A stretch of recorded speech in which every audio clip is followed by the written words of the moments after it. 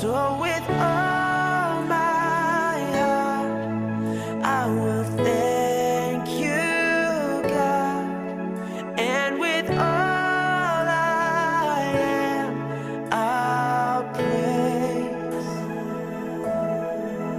For you're always good, and your love remains my God. All I can say is thank you,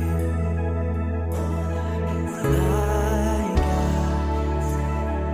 All I can say is thank you. Everyone, welcome to another episode of Ask Why with Jod Podcast, a self-help, faith-based conversation space that helps us empathize with our experiences by simply asking why. Wow, the past months have been undeniably crazy. Thinking about several people getting sick and sadly dying. Just last Sunday, our beloved pastor passed away. Sundays, are such an awaited day of the week. It's the day we gather together to worship, to restore our strength in God's presence, while we excitingly anticipate to hear our pastor share the Word of God for that specific Sunday. Well, it's just sad to realize that Sundays won't be the same anymore without our pastor. Truth be told, an entire podcast episode won't be enough to discuss all the good things about him. But I have joy and confidence knowing that he's in a much better place now. And more than dwelling on the pain of losing him, I'd like to focus more on the lesson that his loss has left me. Grief, grit, and grace come together. It is comforting that when we grieve, grit develops in us, while the grace of God sustains us in such difficult time of our lives. But first, let's define grief. Grief is mostly associated with death. But grief isn't just about the sorrow of losing a loved one, but it could also be the sadness you feel when you lose something that means so much to you, like your career or your relationship with somebody. People grieve in different ways. Others cry, others don't. But one good thing about it is that when we grieve, grit is built in us.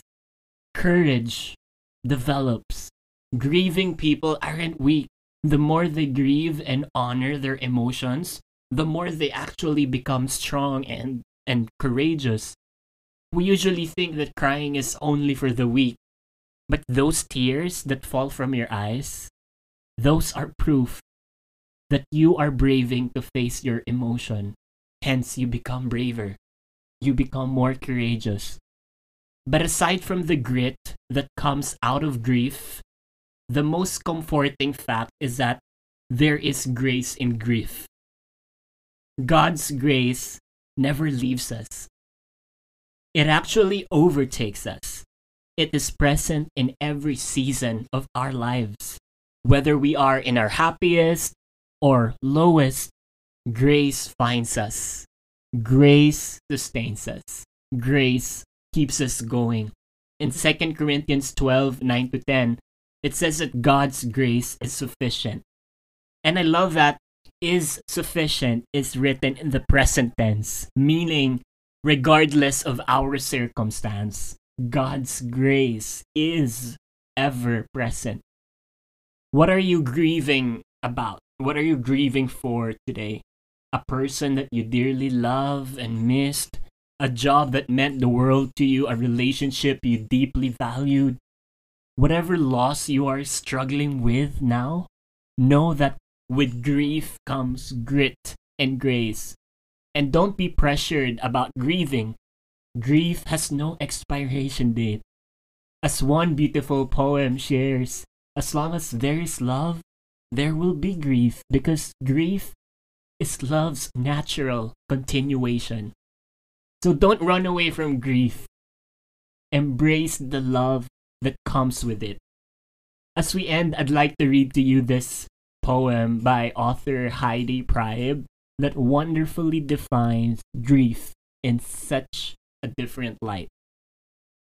The grief of time passing, of life moving on half finished, of empty spaces that were once bursting with laughter and energy of people we loved. As long as there is love, there will be grief, because grief is love's natural continuation. It shows up in the aisles of stores we once frequented, in the half-finished bottle of wine we pour out, in the whiff of cologne we get 2 years after they've been gone. Grief is a giant neon sign, protruding through everything, pointing everywhere, broadcasting loudly. Love was here. In the finer print, quietly, love still is. Thank you for joining me in this episode. If you haven't yet, would love for you to follow askwhywithja.podcast on Facebook and Instagram, Spotify, and Apple Podcasts. Until next time, let's ask why.